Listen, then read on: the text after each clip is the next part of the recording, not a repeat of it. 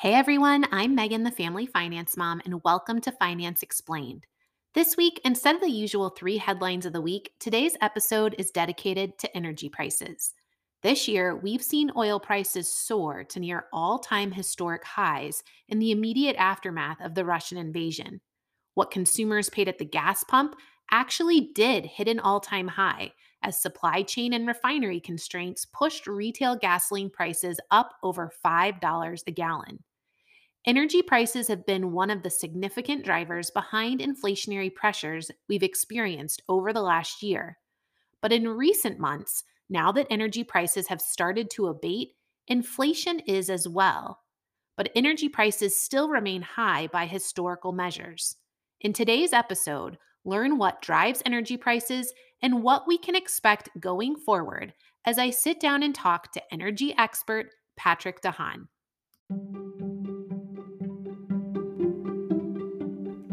Welcome to Finance Explained, where you'll get the top financial headlines of the week, along with an explanation of what it all means and why it matters to you.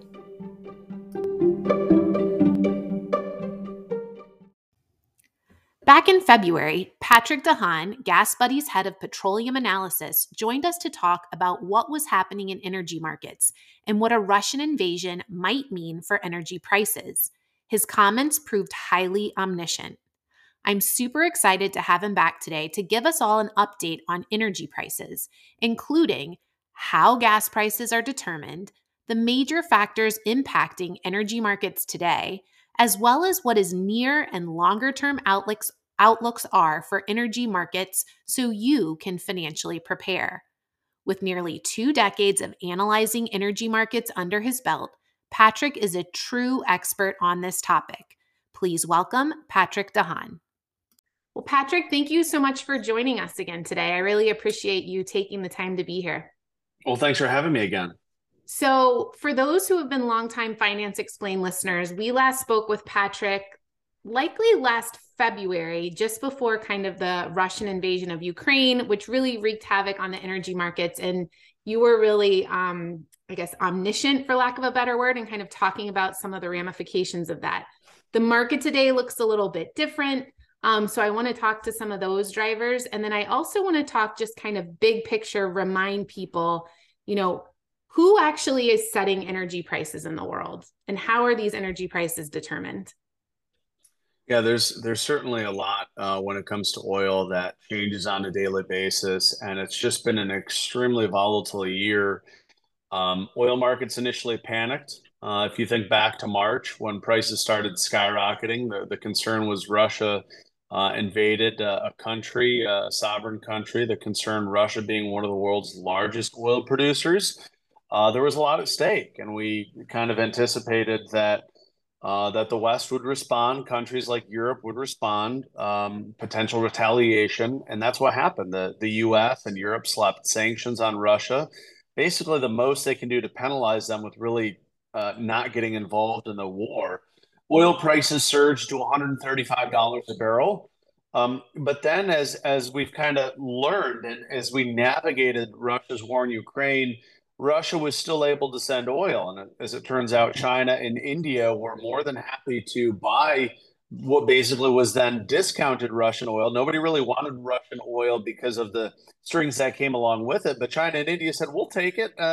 And so Russia essentially was forced to sell it to them at a discount because nobody else really wanted it. So from March, when oil hit $135 a barrel, it's basically been slowly falling as we continue to navigate kind of this new world we live in. And the thing is, the reason why oil prices have not stayed elevated is because Russia continues to ship oil.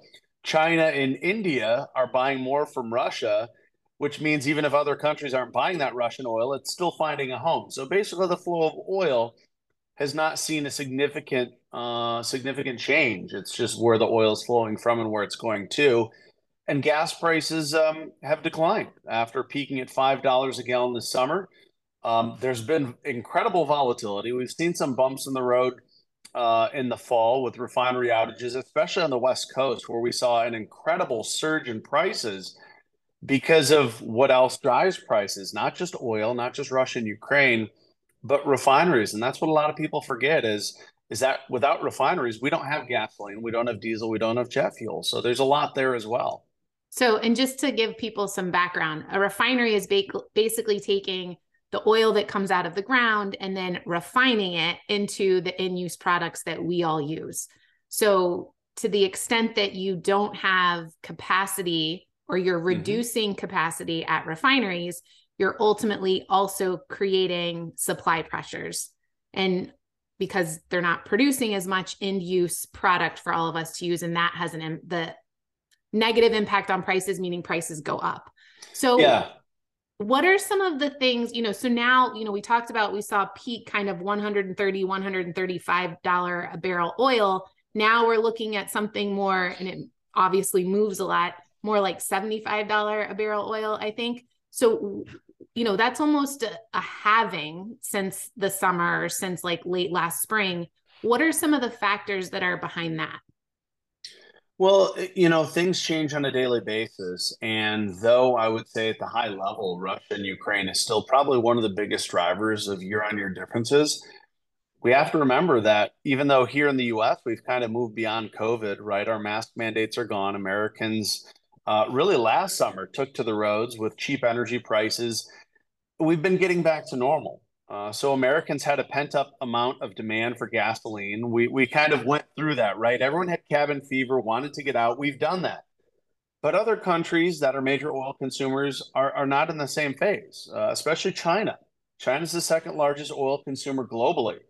And China's had more of a COVID zero policy. They shut down whenever COVID resurfaces.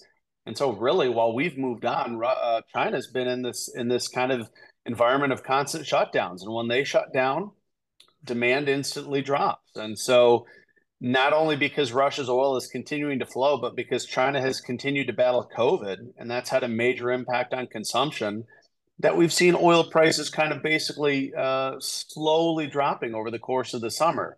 And that's one of the highest level issues, too. There's a lot to be said about all these different issues, how they play off each other, even things like OPEC policy. But at the end of the day, the most critical things in why oil hasn't seen or stayed at those high levels is because the flow of oil from Russia has continued, and China has continued to shut down its economy as COVID um, has basically continued to see a surge in cases. And so demand globally has taken a hit because of China. At the same time, supply has continued to flow. And so the markets have kind of been watching the numbers.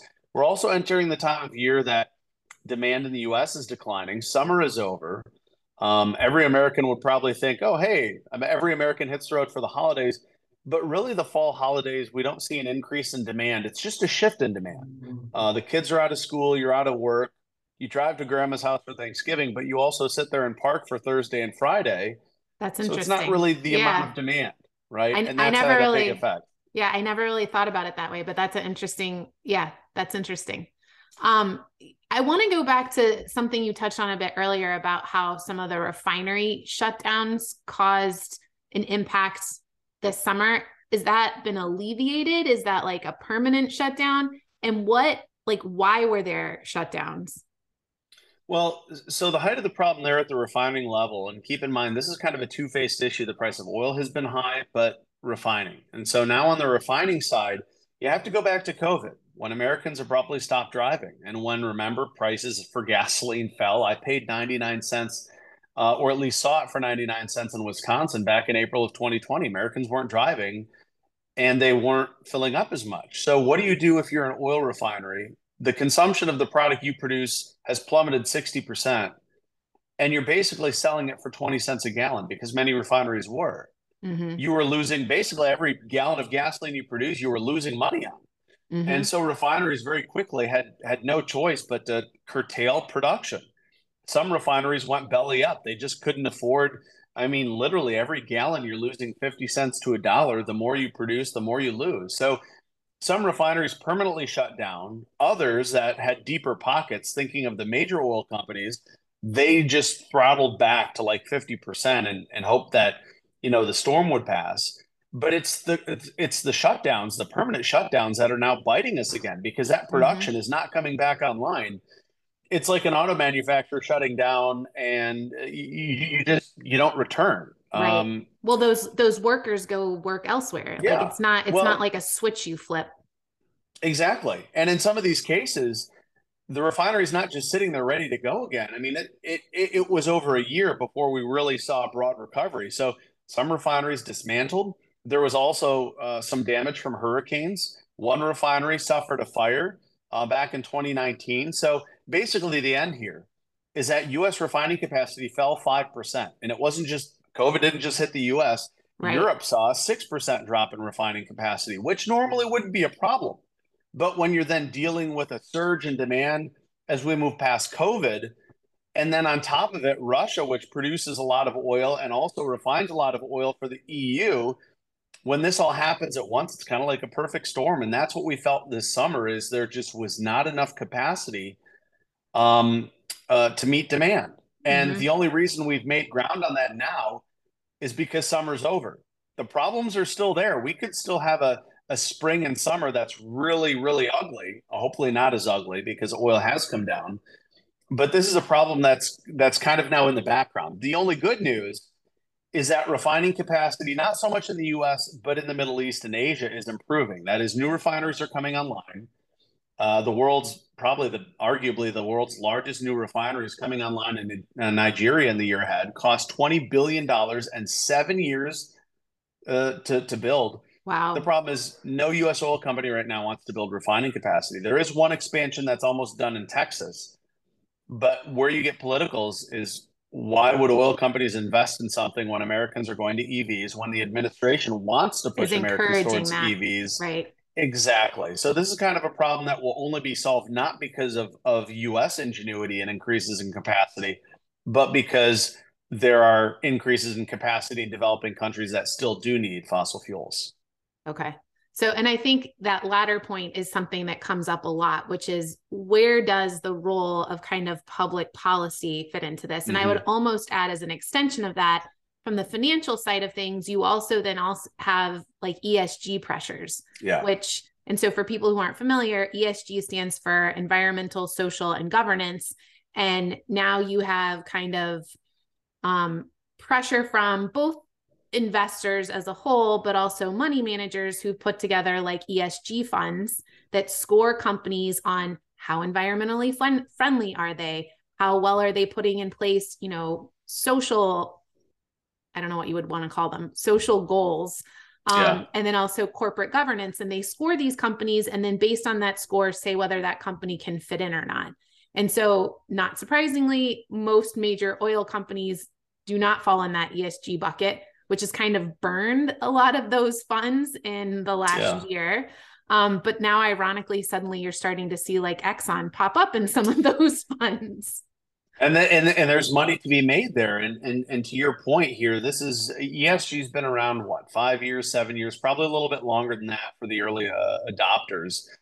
Part of the reason why oil companies probably have not been in a hurry to increase capacity, right? Because we've heard about this, right? Right. Politicians have said oil companies are sitting by, they're not doing anything, which never take anything a politician says at its full word, right? There's probably some element of truth and there's some element of untrue.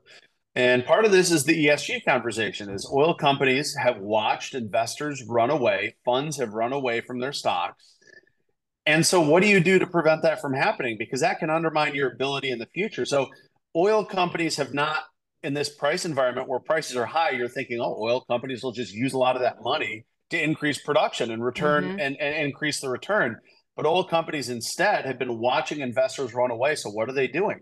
They're making it more attractive and more difficult for investors to run away by boosting dividends and buying back their own shares because they're pretty, it's a good value right now because they don't want more funds to run away and undermine their ability in the future. So, that's where the ESG play comes into this is oil companies are now intently focused on shoring up their bottom lines and making it a really attractive buy that is oil stocks.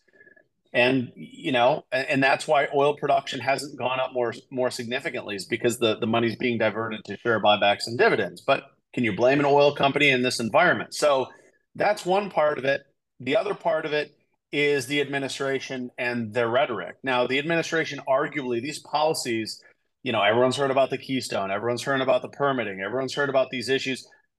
The oil company these cycles are notoriously very long. It takes years for investments to bring oil online. I just mentioned that refinery in Right. Africa. It took 7 years to build. So our policies that Biden has implemented today, it's not like a refinery could have been built in the last year anyway. So Right. these things the policies the administration has chosen will have more effect in the years ahead.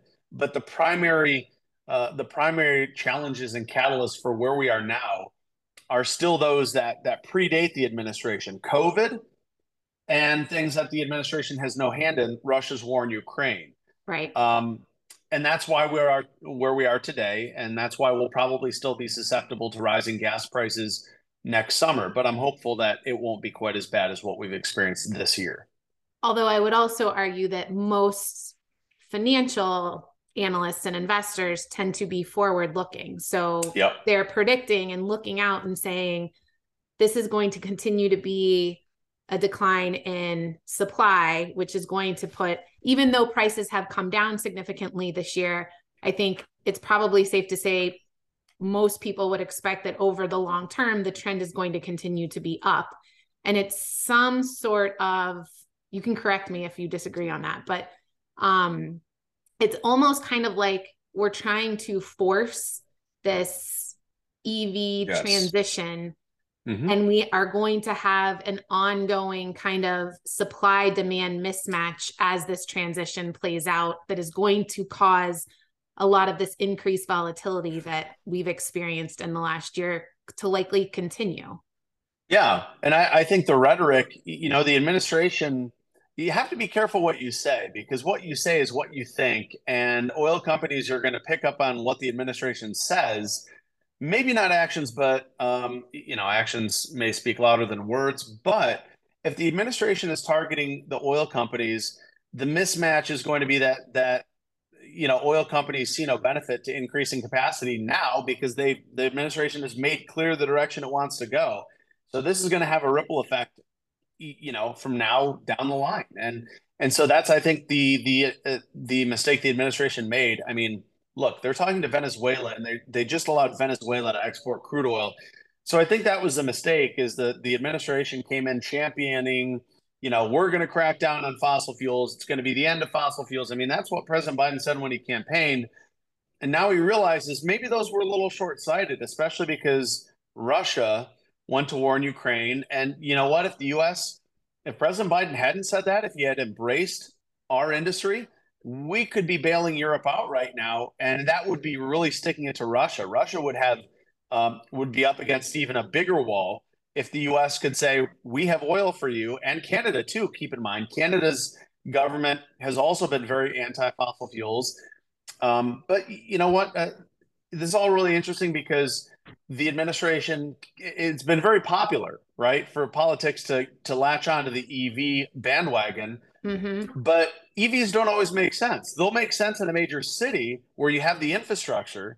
But even in England and Europe are banning internal combustion engine vehicles, but internal combustion liquid fuels still has a place in the middle of rural Wyoming where there will likely not be infrastructure for decades. Right. And now look, the irony right now in Switzerland is, because of this whole crunch in energy, Switzerland is actually considering asking people that own EVs not to drive them this winter because they're so short on power. So in many times right now, I it, shouldn't laugh, but it's we put the cart ahead of the horse. We want to make right. the transition, but the infrastructure is not there yet. And we're concentrating on what is socially popular to clean up the environment, to move to something that we believe is cleaner. I mean, that's got a whole nother can of worms there, whether EVs are cleaner, mining for EVs. But we're putting the cart ahead of the horse, and we're trying to do this transition before our infrastructure is ready for it. At the same time, we've made the mistake of putting a target on big oil and saying, oh, you're terrible. We have no place for you. And now that there's a crunch in energy, we've basically dug our grave. So, Yeah.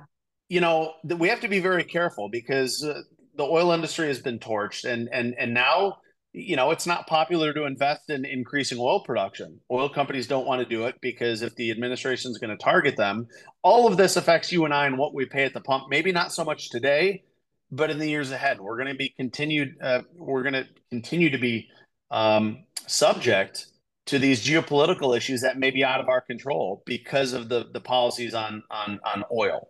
So, I mean, it almost sounds like as we're having this conversation, just mentally in my head, I'm thinking like this almost automatically creates a potential higher floor on inflation than I think anybody expects, because there is going to be a cost to this transition that is going to continue to be borne by consumers. Well, there is, right? Ultimately, consumers are who is going to pay the most for the transition. The government doesn't fund Right. itself; we Right. fund it. So, it's just I think people are pushing this transition harder, and that is going to result in more imbalances because instead of you letting consumers decide, and instead of coming up with a longer term, everyone's pushing up their goals. California wants to end internal combustion engines even before 2035. The faster and harder you push, the more imbalances we're going to seek, and those imbalances are going to be borne by consumers. Mm-hmm. And it may be a very steep price to pay over the coming years. I mean, and all of this affects what we pay at the pump because now, arguably, refineries are not going to maintain their refineries probably to the degree they have because they're going to be putting money in wind and solar and other energy, and it may come at the expense of refineries. Mm-hmm. So we have to do this transition very delicately, and I would caution politicians. I know it's very socially acceptable to want to transition to something cleaner. At the same time, the imbalances may be too steep for consumers to bear. Look at Europe: natural Mm-hmm. gas shortages, electricity prices that are $1,000 a kilowatt. I mean, ultimately, consumers are going to be the ones to bear the decision of politicians, and I don't always think the politicians have an eye on the future. So again, we will pay the higher price of fossil fuels down the road, and who knows if we'll be ready to make the transition because of policies that the current administration is implementing. So there's a cost there. I'm not one that's anti EVs, and I'm not anti big oil or oil. That Right. both have a place. Right. And right now, it's been an uncomfortable year, but we're finally starting to see some relief. Not because really anything the president has done, but because supply and demand is changing. It's changing for the better right now. But the window of falling prices probably won't last much longer. Understand there's a seasonality to gas prices. They're lower in the winter when Americans aren't towing their RVs and boats and running those all weekend long, right? That's the difference between summer holidays, by the way, and Yeah. Thanksgiving is you're not driving an RV, you're not dumping a boat in the lake. And so demand for gasoline is much lower in the winter and thus lower prices. It has nothing to do with an election. This is very predictable, as is gas prices going up next spring. But hopefully next Yeah. year we will not see the volatility and the height that we saw this year. So, one last question before I let you go. After kind of given everything we just talked about, if you were in charge and you could wave kind of your magic energy wand, like what would your policies look like to either smooth this transition or kind of help insulate consumers from some of this volatility, give us a little more predictability? Like what are the important changes you think should be happening that aren't? I think the root of this is we're short on energy, whether it's EVs or oil energy, and we want to progress, right? The only way to unlock that is we need more power. We need more energy. It doesn't really matter what form it comes in: oil, electricity, whatever, nuclear. I mean, obviously, coal is, there are some forms of energy that are outdated. Honestly, I think my first advice to the administration is, bring down the cost of solar panels so that new homes you institute everyone in putting a little power plant on their roof, and then you don't need as much of this other stuff. Now, arguably, solar, if there's an eclipse or if there's some other issue, you'll need some backup. And honestly, I think nuclear's gotten a bad rap. We haven't really invested in new technology and bringing it up, right? Nuclear plants are outdated. The ones that are built have massive cost overruns. There's probably a lot we can do with nuclear. I think nuclear is, as close to green as you're going to get, and it has massive scale. So my advice is where it makes sense, try and incentivize Americans to put some sort of solar on their roof, right? We already have a roof. Why not cover it up in solar and produce our own energy at home? But at the same time, nuclear energy offers a lot of promise, but it Hmm. doesn't offer promise for everyone. You can't build a nuclear plant in every state. I think build a couple of them. And then where those gaps, where that energy falls short, you're going to have to rely on liquid fuels. So cut as much as you can in terms of pollution, but there still should be an outlet for liquid fuels in areas that are too remote or too rural. Well, Patrick, I thank you so much for sharing your expertise and insights because I think it's important. People like to paint so many things today as black and white or red or blue the energy market in particular is very complex with lots of depth and nuance, and you always come at it and incorporate all of that, but still making it understandable for, everyday people just wanting to know why it's costing them more to heat their home this winter or to put gas in their tank. So thank you again. Well, it's always my pleasure. We always have to condense it down and to imagine that, we get a little complex in terms of all of the issues, but appreciate the opportunity and always happy to join. Thanks. You can learn more about Patrick at patrickdahan.com. Get his daily insights on energy markets by following him on Twitter at GasBuddyGuy. And be sure to also check out his app, the Gas Buddy app, to find the cheapest gas in your local area to save you money, as it's looking like energy prices are going to continue to be more volatile as we move through this energy transition period. Have questions about the economy or your personal finances? Submit a question for the Finance Explained podcast. Look for the link in the show notes anytime, and I'll address it on one of our weekly episodes. As always, I so appreciate your support. It is your questions, weekly listening, sharing with friends, and especially your honest and thoughtful reviews that help make Finance Explained possible.